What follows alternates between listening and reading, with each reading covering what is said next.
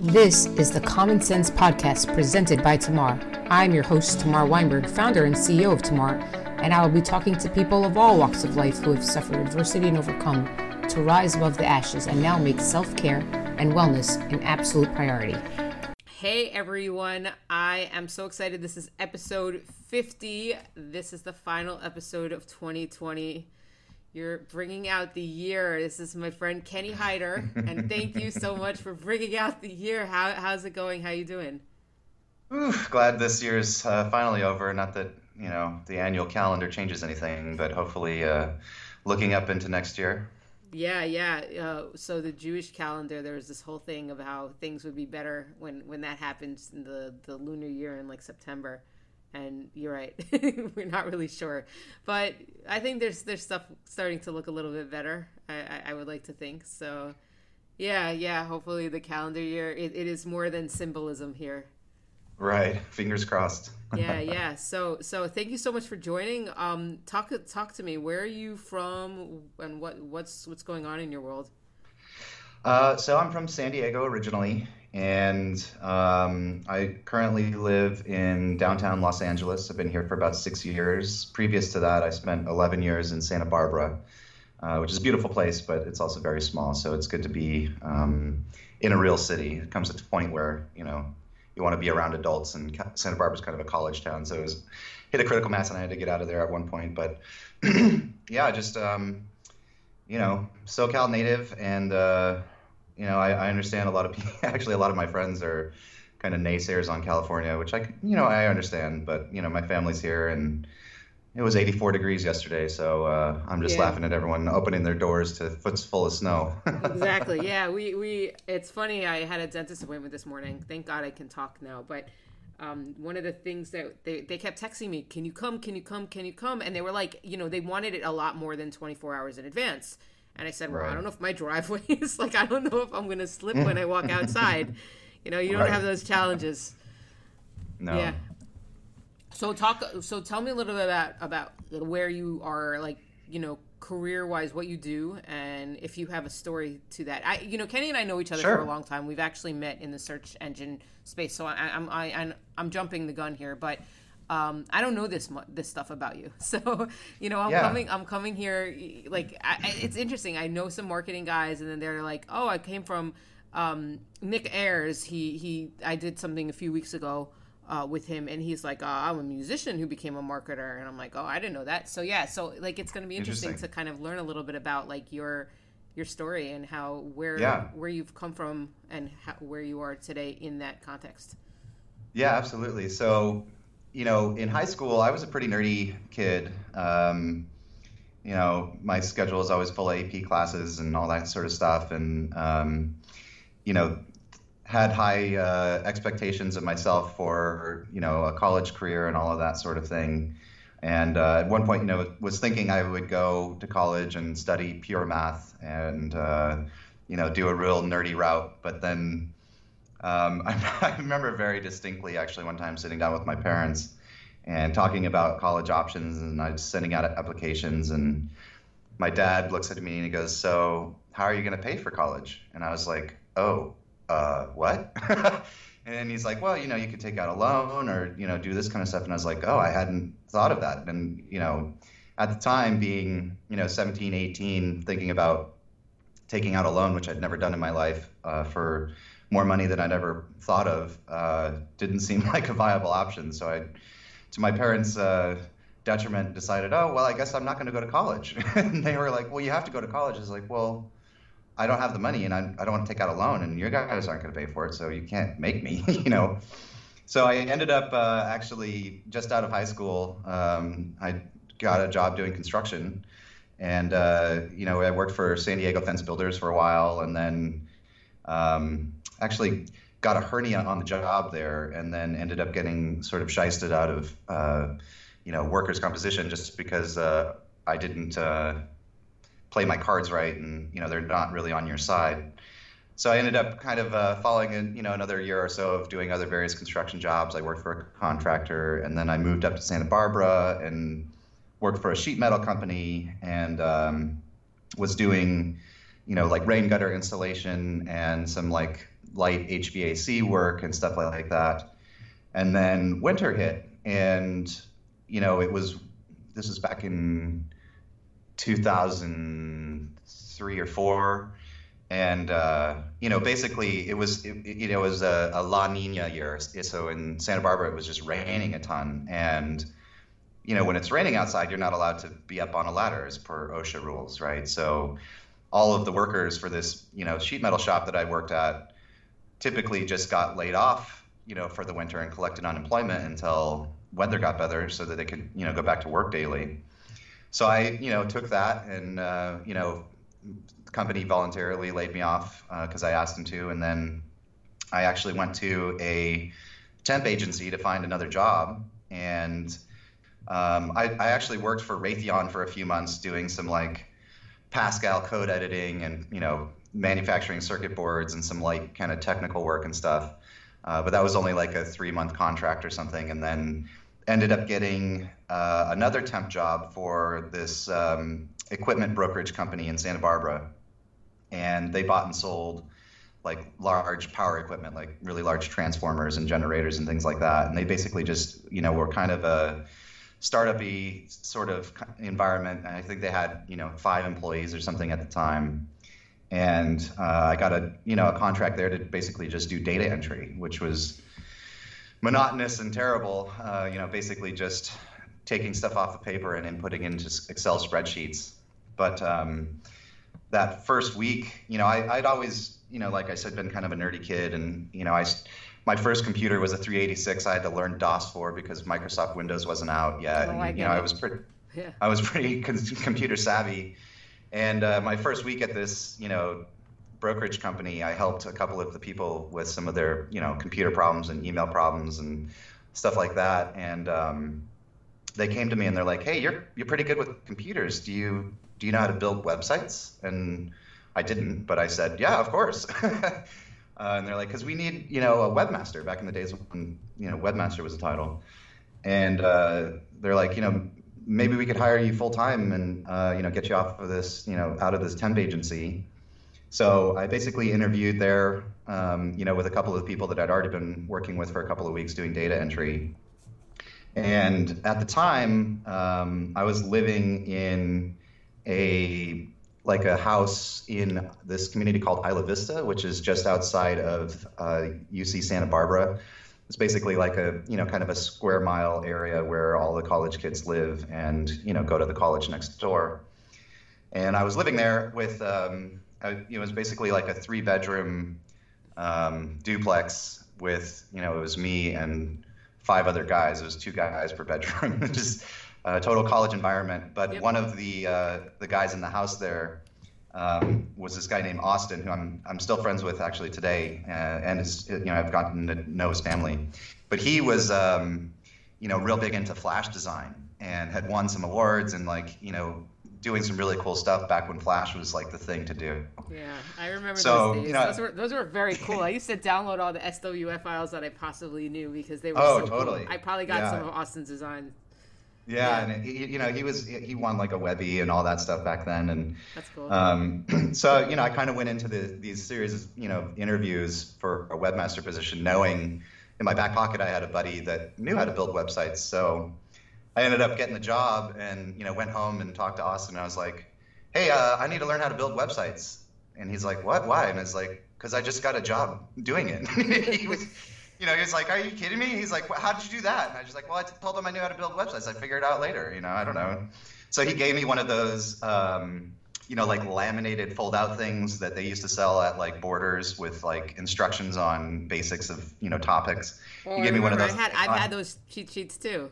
Yeah, he gave me one of those for HTML, and I studied that and bought some books and started this job and was basically just kind of like deferring work for a couple of weeks until I could learn the skills to actually build a website, And I, had some experience with Photoshop, so I kind of like designed this really shitty looking. I don't know if we're allowed to. Sorry about that. No, go ahead. Go ahead. I don't care anymore. Anyway, kind of designed this website that was better than what this company had, and built them a website and stuff. And it ended up working out. I got okay at HTML and CSS, and started managing their website. And then after a couple of months of that, basically I was, really heavy on just reading, a ton of blogs and trying to learn as much as I could. And, I was getting paid for it. I had 8 hours a day. I had 3 hours of it I'd spend reading blogs on, trying to educate myself. And, back then, this whole SEO thing was kind of new, and I started seeing some blogs. I saw, Michael Gray's old Grey Wolf blog, and that was right also at the time when Rand started, his first blog. So I started reading all this kind of stuff and just kind of learning and thinking, this seems doable. And, basically went to the president of the company and asked him for a budget to, try to approach getting him some, leads through SEO, because their whole model was basically kind of an old school sales floor thing. And they just had a bunch of guys and gals calling people and, keeping track of equipment that was for sale, and then trying to find people that were buying that equipment. And then they were basically, just trying to make commissions off of, once they find a buyer, they'd go buy the thing that they needed and then sell it to them at a markup, So basically, I built their, like an online database that just basically listed all of these pieces of equipment that they had connections to that they could potentially buy if they found someone, that they could sell it to. And so, integrated like a big database online that ended up getting indexed. And, the website started ranking for these terms. So you search for, Gentek generator model, blah, blah, blah, 1800 kilowatts or something like that. And our website would pop up because I, had a page for each one and kind of just put it online. And that first month that we were live and indexed, I got more leads for the company than the entire sales floor, which at that time had grown to like 30 people. Wow. And it kind of turned some heads, and they were like, oh, wow, this really works. And I was like, yeah, I guess it does, surprise to me, but oh, wow, this is awesome. So, then I went to my first conference, which was SES in, I think that was 2006. It was Danny's last SES, was the first conference I ever attended.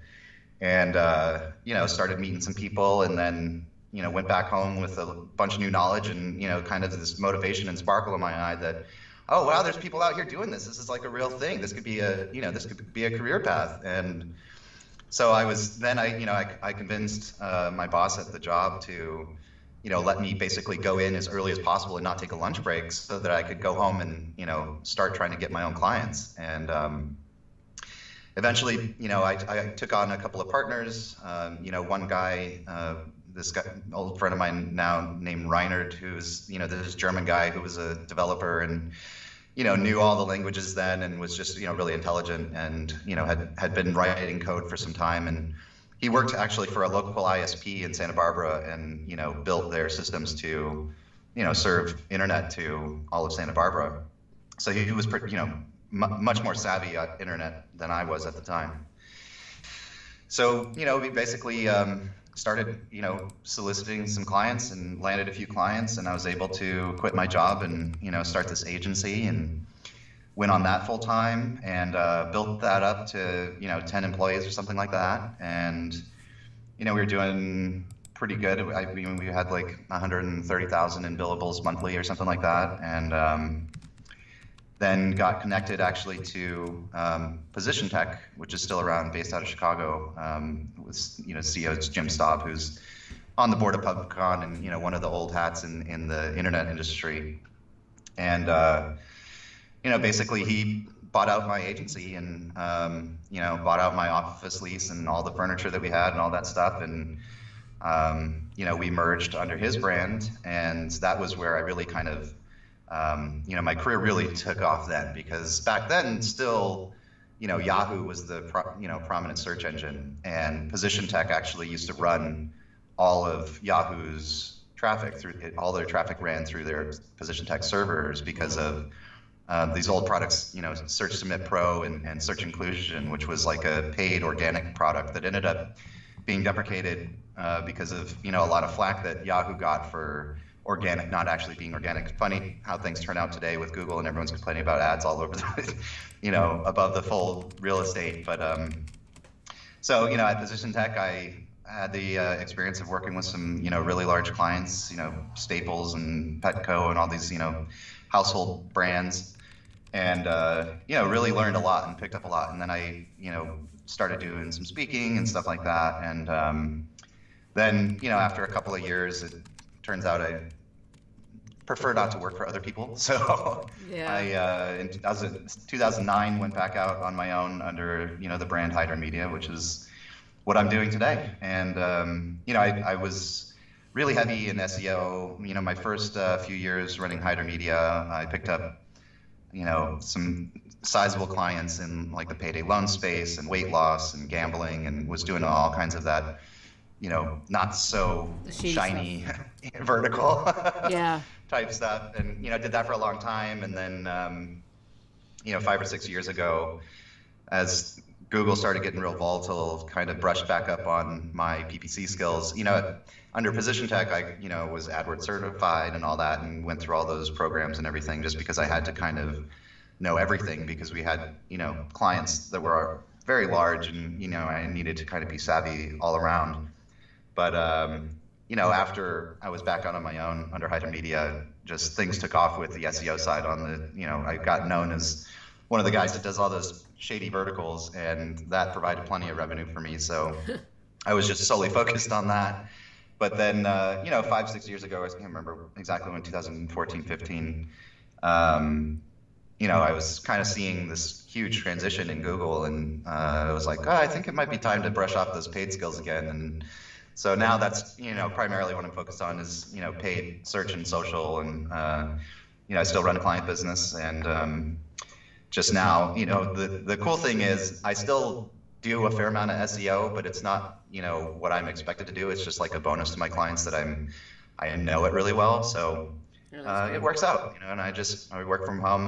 This COVID thing really wasn't a change for me in terms of work lifestyle, because I've always worked from home, but I definitely have to get dressed more often. I can't sit around in my robe because now everyone wants a Zoom call, so.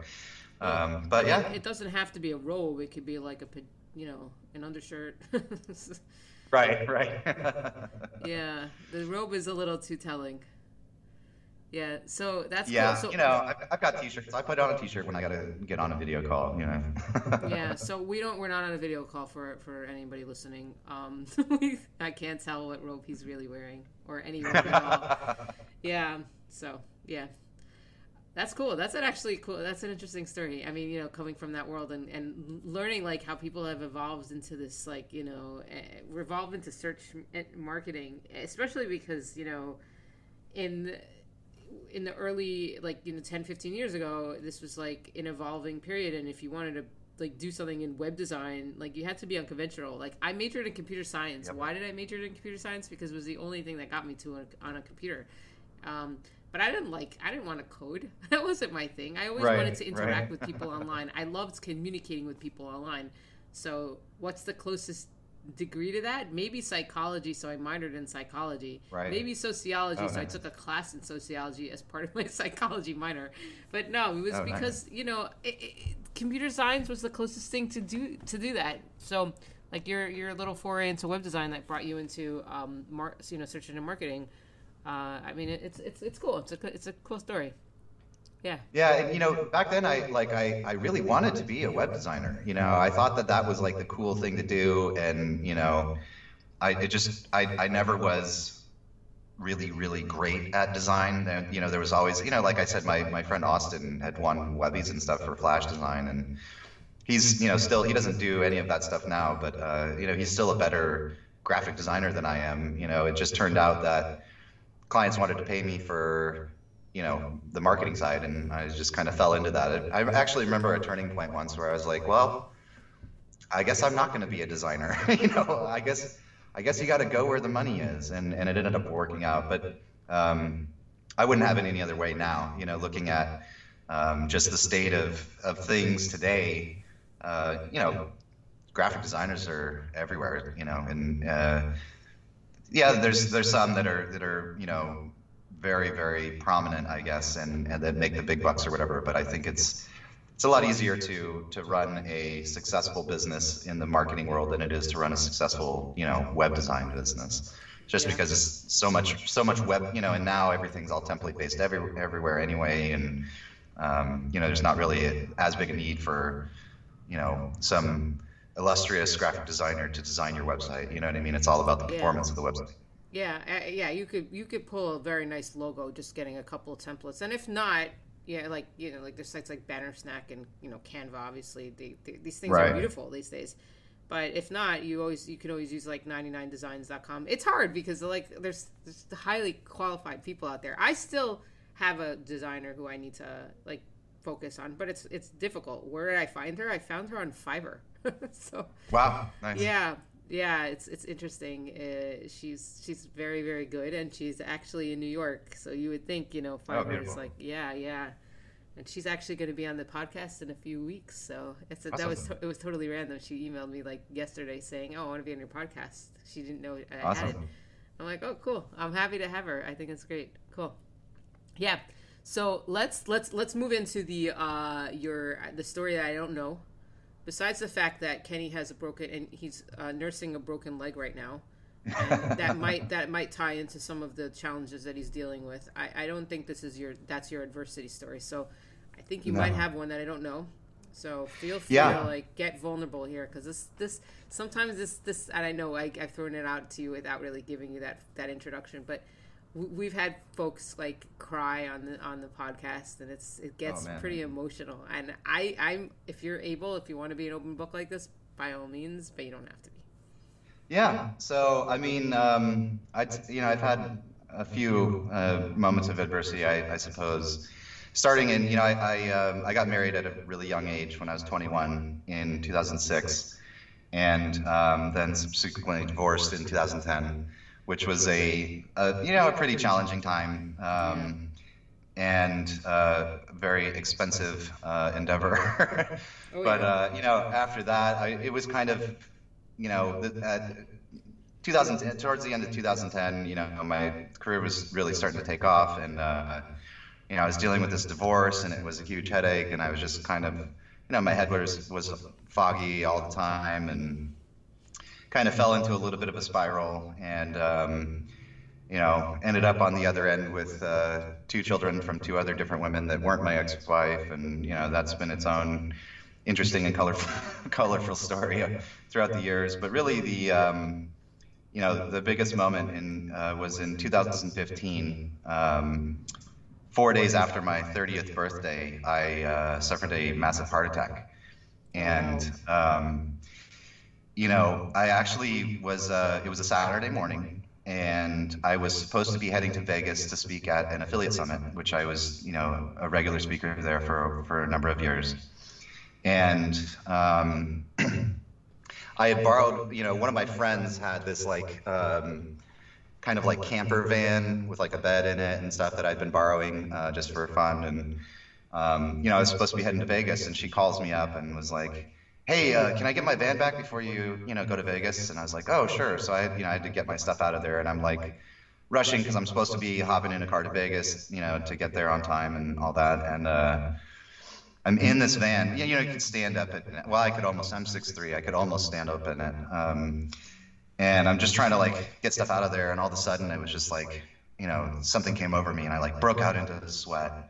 And my left arm went numb, and then my right leg went numb, and I was just standing there in this van, sweating through my jeans, what is going on? And my girlfriend at the time was like, "Oh my God, what is it? Are you okay?" And she had a friend that was a doctor, and the friend I was borrowing the van from is actually a labor and delivery nurse, and I really didn't know what was going on. I was like, maybe I'm having a panic attack or an anxiety attack, or I don't know what's going on.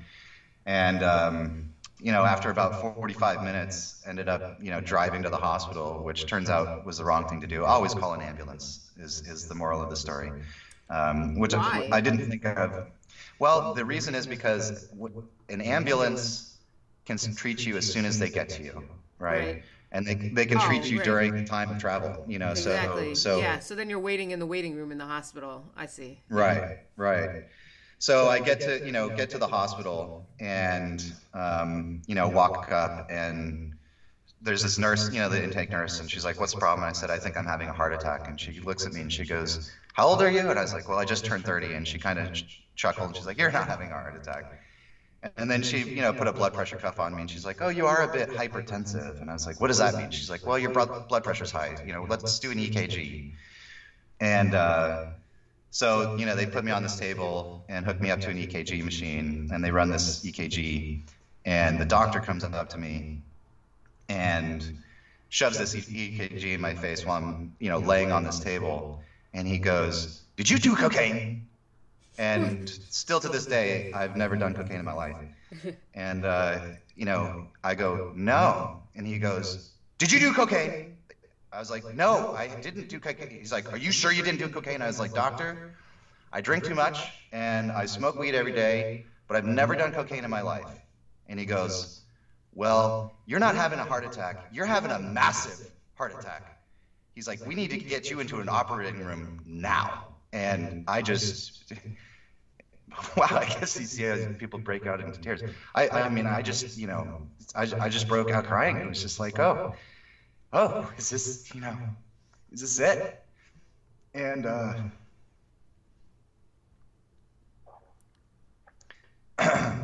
wow, I didn't really expect to cry telling the story, but. Oh, there you go, there it is. All right, I don't want to interrupt that. I can't ruin that moment. I would give you. We got like we're as far as can be because you're in California and I'm like the other side of the other tip of the country. But I'd give you my virtual hug is completely there. It's a nice warm hug. Yeah. And anyway, I just remember at the time, so in Santa Barbara, there's a little town just north, that's basically part of Santa Barbara, was called Goleta. And I was, the Goleta Hospital was the closest one, because that's where my friend with the van lived. And, they're like, "Oh, we need to get you to Cottage Hospital in Santa Barbara now." So, they put me in an ambulance and drove me down there. And in the ambulance, they'd given me a bunch of morphine and a bunch of nitros, basically, which like open up your vascularity and stuff like that.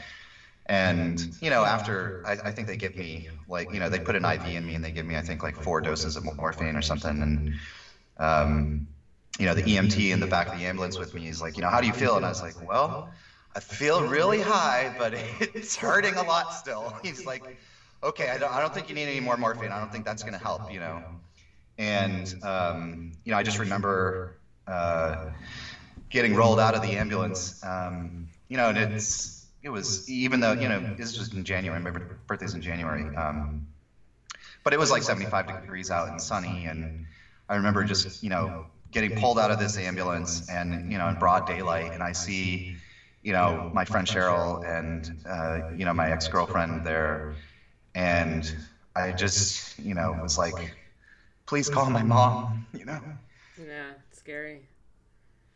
And, that was the last thing I remember until, I don't even know how much time had passed when I woke up on the operating table because they were defibrillating me. And that's terrifying. Was that after, or it wasn't after? That was before. It was during the surgery. They were operating on me, and I was awakened, I think, the 3rd or 4th time they defibrillated me, and it woke me up, and then they did it again, and I sat up, and they're like, "Lay down," and I was like, "Stop doing this to me." And they're like, I was like, "This hurts," and they're like, "Yeah, but you need it. Lay down," and they ended up defibrillating me 10 times, and wow. It was actually funny after, the nurses that were there during the operation came in to visit me the day after in ICU, and were laughing because they were just like, "You were hilarious." They're like, "You were telling us to fucking stop," and they're like, "No, you need it." And I was just like cursing at them like, "Well, fucking let me sleep." And they're like, "No, that's what we don't want," And it was scary, it was very scary. And, still to this day, I'm on, blood thinners and a number of prescription medications for my heart. And it's always a shock, when I moved to LA, I had to get a new cardiologist, and, I'm always the odd man out in a cardiologist's office because it's me and a bunch of old people, and I don't know, that time, it was just, it was really, it was really eye-opening. And, as I'd mentioned, I've, had a number of other issues with, the other mothers of my children. And, there's been a lot of struggle and strife with that whole situation over the years. And, after the heart attack, it really just kind of opened my eyes, like, there's really just no reason to be upset in life. Really, you got to really just enjoy every time you have. And it's funny because a lot of people think it changed my outlook. Yeah, and a lot of people think it's cliche, but like it's hard to identify with that until you actually get in that moment. And yeah, absolutely. Like I mean, I have never had. I mean, I might have had, but like I don't. It's more fleeting. But obviously, when you have it, like it's a prolonged thing. I'm happy you're here. I will say that. But like, like when it's a prolonged, when you really have had, like, you had to endure like something like this, where it's like really like a near death situation. Like you need it. You don't want it. You want it. Like right. It really like that's where you get your 180-degree perspective. I think everybody recognizes, but no one ever embraces it until they get to that moment. Like there's always some sort of turning point, some light switch for some sort of change, catalyst for change in our lives. And I mean, it's hard. It's hard to like get in those shoes from like the outsider perspective of not having to live through a heart attack in I don't want to say in their 30s. You're like late 29s, like 20s, Right. Like that's a perspective that people don't really have, and it's so important. It's so important. I don't know how to. I wish I could emphasize that for you, but like I have to. Like it's also like get in that mind, And you see, like last night, I think one of our mutual friends like tweeted, I just got bad news. Please hold your family and friends tight. And we always do, but like an hour later, you forget that you got that news. And it's just like, right. But this is something. I wish there's a way to like hammer it into your minds. I don't know. Yeah, it was, and thankfully, I made it out the other end, and I was lucky also just because. So basically the condition, I was healthy, and I had gone through a severe weight loss thing a couple years before this, and had been exercising and dieting, and I was a healthy 30-year-old. And turns out I had a very rare genetic condition that had gone undiscovered, and what they the best that they can figure out, or what the cardiologist I was lucky to have sorted out after the fact, that it was likely that I had a disease called Kawasaki's when I was a child. Oh, I've heard of that. Yeah. And apparently in like less than 1% of cases, Kawasaki's affects the arteries in your heart. So I actually had an aneurysm in my heart, which after however many years allowed a blood clot to form, which forces massive heart attack. And I was fortunate because that day the cardiologist on call was Dr. Watson, Thomas Watson. I'll never forget him. He was the head of the Santa Barbara Cardiovascular Group, basically the most veteran cardiologist in all of Santa Barbara, who had a very illustrious career and actually retired a couple of years ago. The next day, Dr. Watson was off, and his partner came in, who was, easily 15 or 20 years his senior, or his junior. And he came in to visit me, and he said, I want you to understand how lucky you are, because basically the surgery that they performed to save my life, the technology had only been developed 3 years prior. Wow. And this, the other cardiologist came in and he said, I want you to understand how lucky you were that Dr. Watson was on call yesterday, because I don't think myself or any of the other cardiologists could have performed that surgery and executed it. It was a very difficult and very long surgery. So I was, lucked out to have the most senior cardiologist operate on me and save my life, That's and amazing. just, I remember actually talking to the, dad of my friend Austin, who I talked about earlier. His name's Dave. He's a grandmaster, a ninth degree black belt in Hapkido, one of, a handful of them in the world. And he's always been kind of a mentor to me. And, he and I, when I lived in Santa Barbara, we used to have lunch, every couple of weeks, and just kind of, he was like one of my kind of coach figures in my, throughout my 20s. And, I remember talking to him and telling him, wow, how lucky I was that, this cardiologist was there and everything worked out and I made it through. And he's like, yeah, he's like, it washes out because you were unlucky for that to happen to you in the first place, And I was like, okay, that's fair, But, it really was a pivotal moment.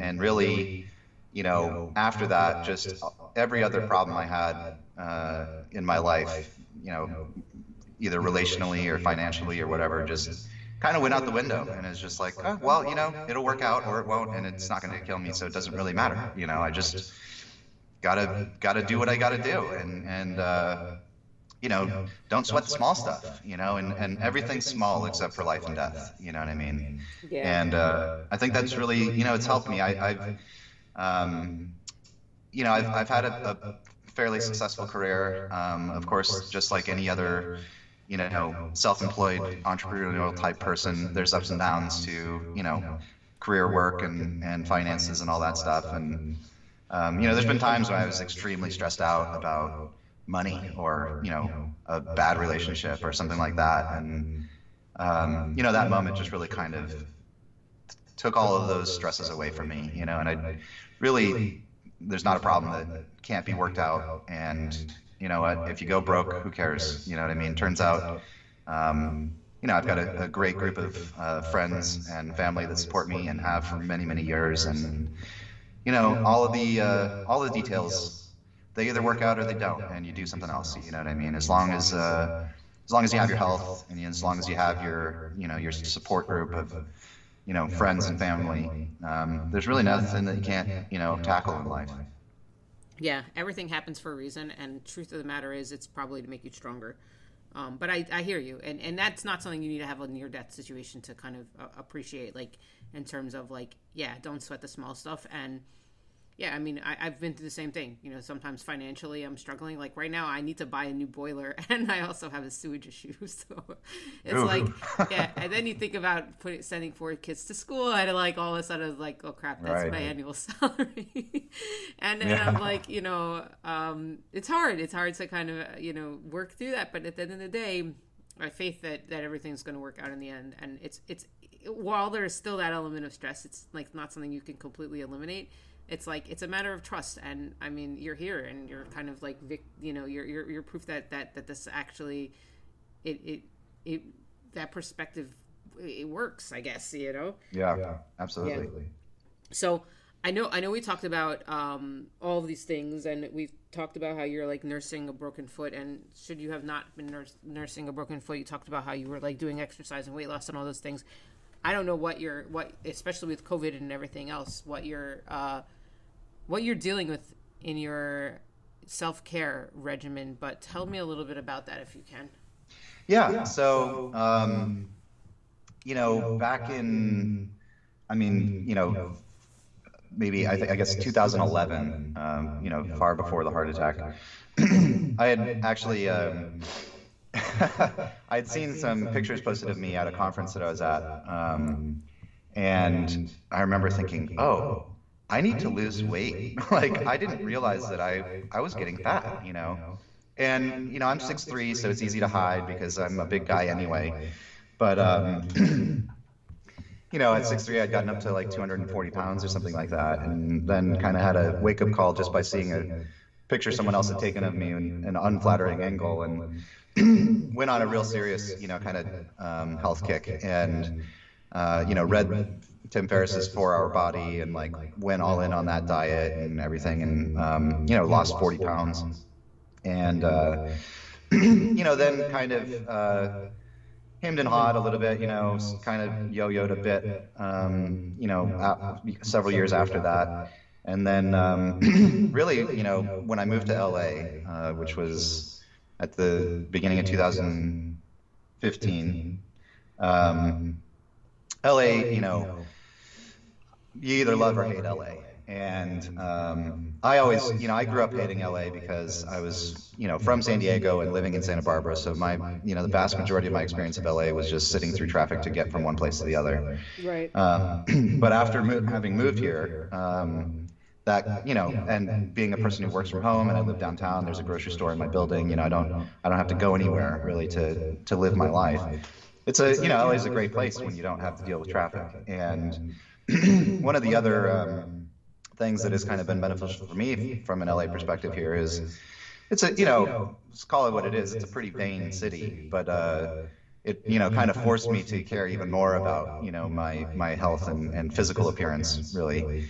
And so I got back into working out and going to the gym, and then after years and years of friends of mine who were yoga instructors and yoga fanatics telling me, "Oh, Kenny, you got to try yoga. You'd love yoga," because I'm a pretty flexible person just naturally.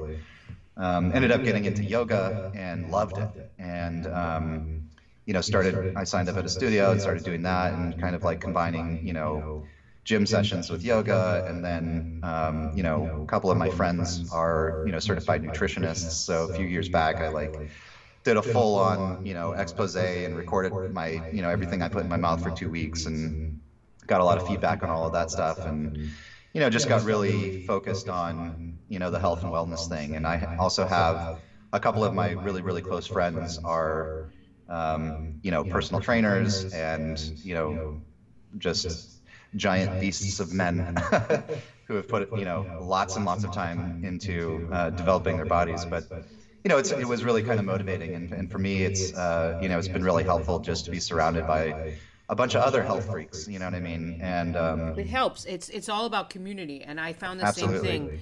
I've actually kind of fallen out of the community for the last month, and I think I'm seeing it in the results for me. I'm still focused on working out every single day, but I haven't, when I say working out, I'm walking on the treadmill for 45 minutes versus I'd be on the treadmill for 20 minutes and then I'd be doing an hour workout and then doing this and that.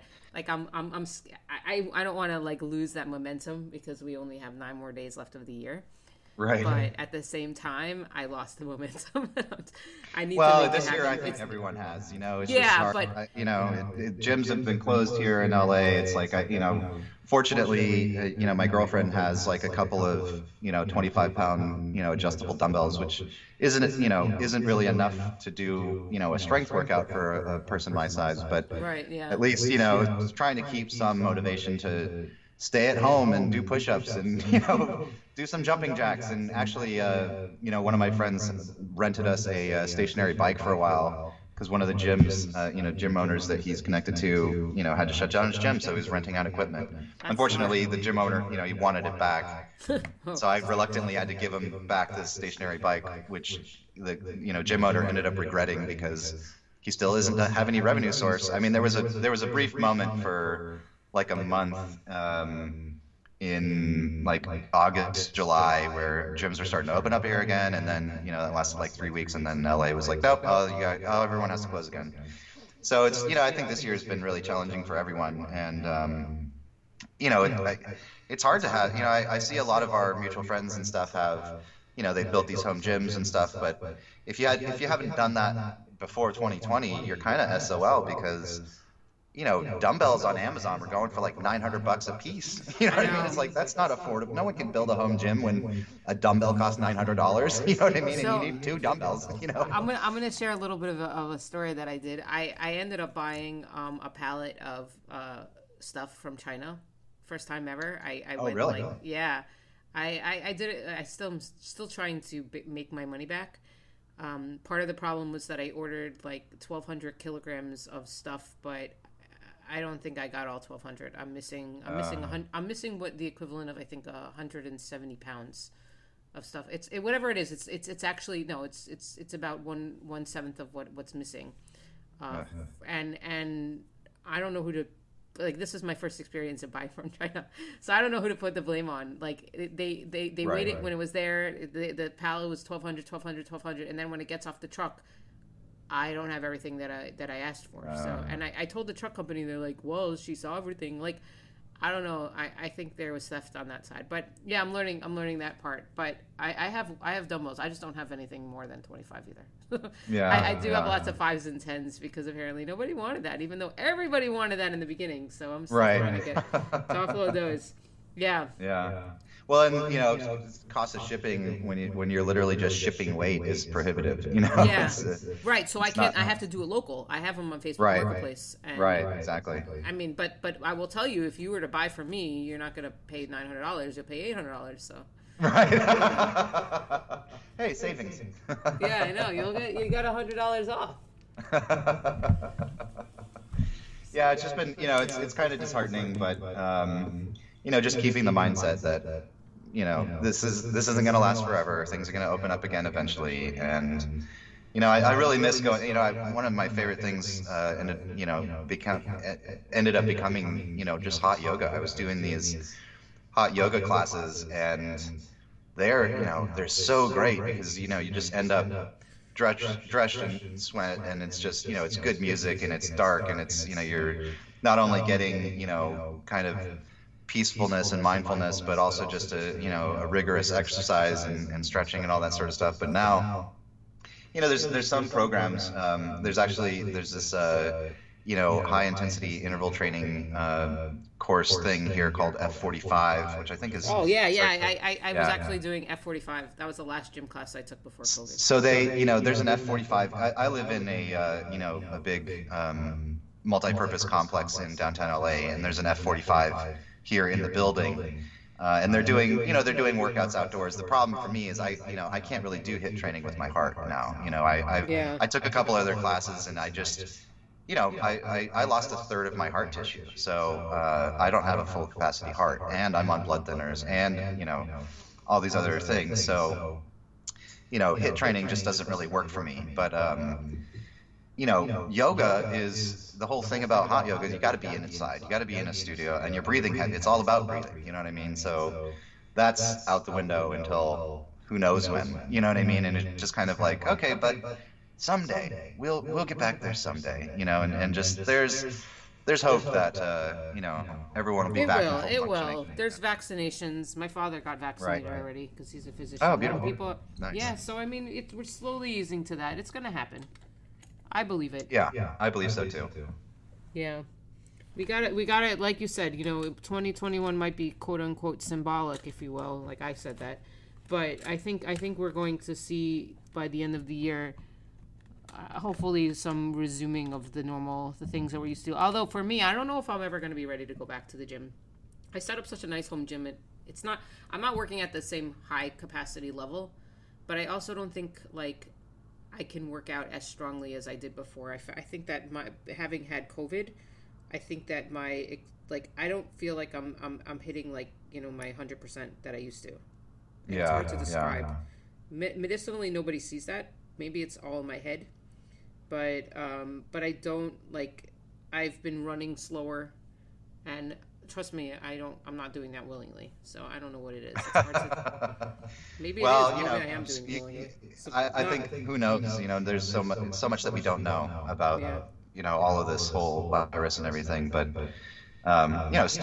good for you still actually doing it. You know what I mean? It's like I was doing pretty well here until this recent injury with my foot. I can't really do anything. But try to still get in 3 or 4 workouts a week. I feel pretty good about myself. It's just, and there's a gym here in my building that's like part of the community. It's just closed. They've shut it down. So it's not like I was paying for a gym membership somewhere. Part of where I live, that's part of the amenity. It's still closed. I can't go. It's right downstairs, and I can't go to it. You know what I mean? Yeah, that's so annoying. Yeah.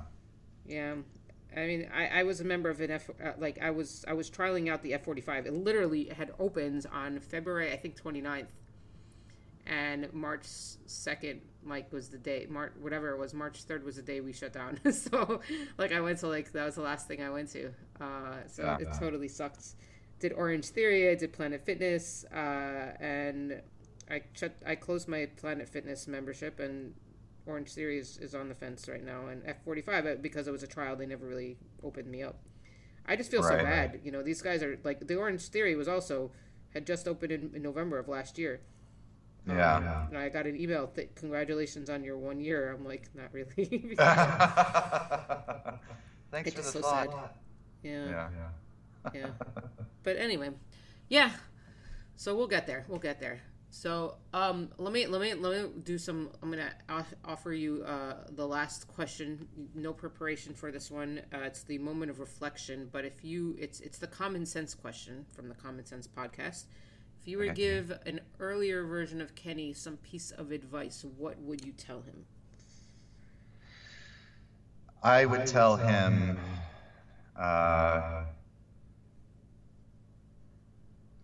take more responsibility for your actions. I think, you know, a lot of people in our industry have seen a lot of success, and a lot of it happened really quickly. Because the nature of a budding industry is that there's got to have to be people that fill all the spots, and these are spots that have never been there before. And I was, you know, kind of in that, you know, fortunate time frame of getting into search marketing when search marketing was taking off. And you know, there was a time in my early 20s where I was making so much more money than I'm making today, and I, you know, thought, oh, this is great, and it'll never stop. It's only going to get better, you know, and that's just not true. Yeah. You know, I wasn't very responsible. I'm terrible at managing money. I'm great at spending it, you know, and just, you know, really, it's kind of interesting because at the same time I contradict myself. Because I wish that I had been more, you know, prudent and frugal and, you know, forward thinking and more of a, you know, a squirrel and planner, you know.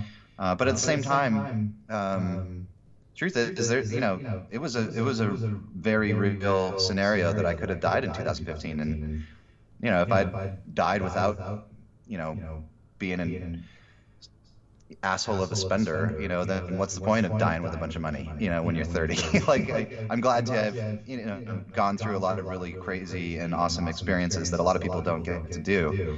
But, you know, there is a balance where, you know, live your life and enjoy things and, you know, do what you want, but within, you know, do it within your means, you know what I mean? And, you know, for example, there was a time you know, when I was 25, I, you know, was going through a divorce and all this stuff, and, you know, I bought a convertible Porsche and was just kind of living it up, and, you know, turns out it was a beautiful car and a really great, you know, it was a really great experience and all that sort of stuff, but I was paying, you know, $1,000 a month car payment, and at the end of the year, I'd only driven 2,000 miles that year. You know, wow. It's like, why am I spending so much money for a car that I don't ever really drive? You know, I work from home, I don't commute, I don't, you know, basically it was just kind of driving around town and a few trips to Vegas a year. You know what I mean? It's just like, that doesn't really make a whole lot of sense. You know what I mean? Like, and I, you know, it's not like I was a millionaire. You know, yeah, if I could have bought it cash and, you know, not worried about it, maybe that's a different story. But, you know, I was living beyond my means to an extent. It's not that I couldn't afford the car at the time. It's just that I shouldn't have afforded the car at the time, you know, and a lot of other kind of similar experiences that I've gone through with things like that. But, you know, hey, if I had died at 30, you know, at least I would have died having lived a really fast life. You know what I mean? But now I have a lot more hope for, you know, living much longer into the future, and you know, just kind of being mindful of that, and you know, live your life, but, you know, drink responsibly. You know what I mean? I get it. No, I get it. Listen, you need to talk to my husband. He wants to get every car. I want this car. You know, the only thing I want is a Tesla. I do have a goal, life goal for a Tesla. Like, you know, because and I don't even know which one, but we want the one that has like free charging everywhere. Apparently, they don't have that anymore. So that's why it's apparently a rare breed. But that is, like I said, I have a sewage issue and a boiler issue that I need to tackle first. It's not cheap. Getting a boiler ain't cheap. It's like a $3,000 product, which would be a little more palatable until you realize that you're like tacking on like $11,000 of like labor on top of that. It's just like, are you kidding me? Yeah. And then tax and permits and all the, it's just, you know, next thing you know, you're paying like $30,000 for a minor, it's not even an aesthetic repair. That's not even additive. It's just to replace. Just a necessity, yeah. Yeah. Because right now we don't have hot water, we don't have heat. Like we have, yeah. And it's snowing there. Oh no. And so it snowed on Thursday, and we've been, we've been relatively cold. The kids are sleeping in one. We have like a lot of our neighbors came and provided us with heaters because we can't go sleep anywhere else. It's COVID. So the kids are sleeping all in the same room, which is a little crazy because, you know, they're all like different ages, and one of them is like in quarantine. He tested negative, but he had to be in quarantine because his teacher tested positive. Oh, and man. It's just COVID. Like it's hashtag life in 2020.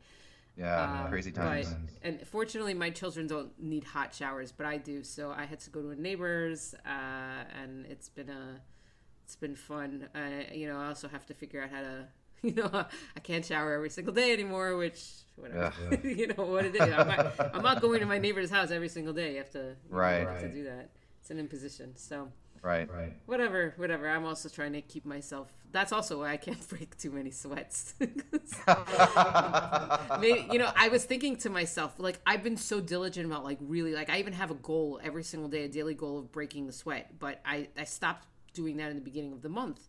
And I'm like, why am I falling off the wagon? I'm like, oh, it must have been because it was a mental preparation for this, because I don't think I would have been able to account for that mentally. But yeah, anyway, where can people find you online?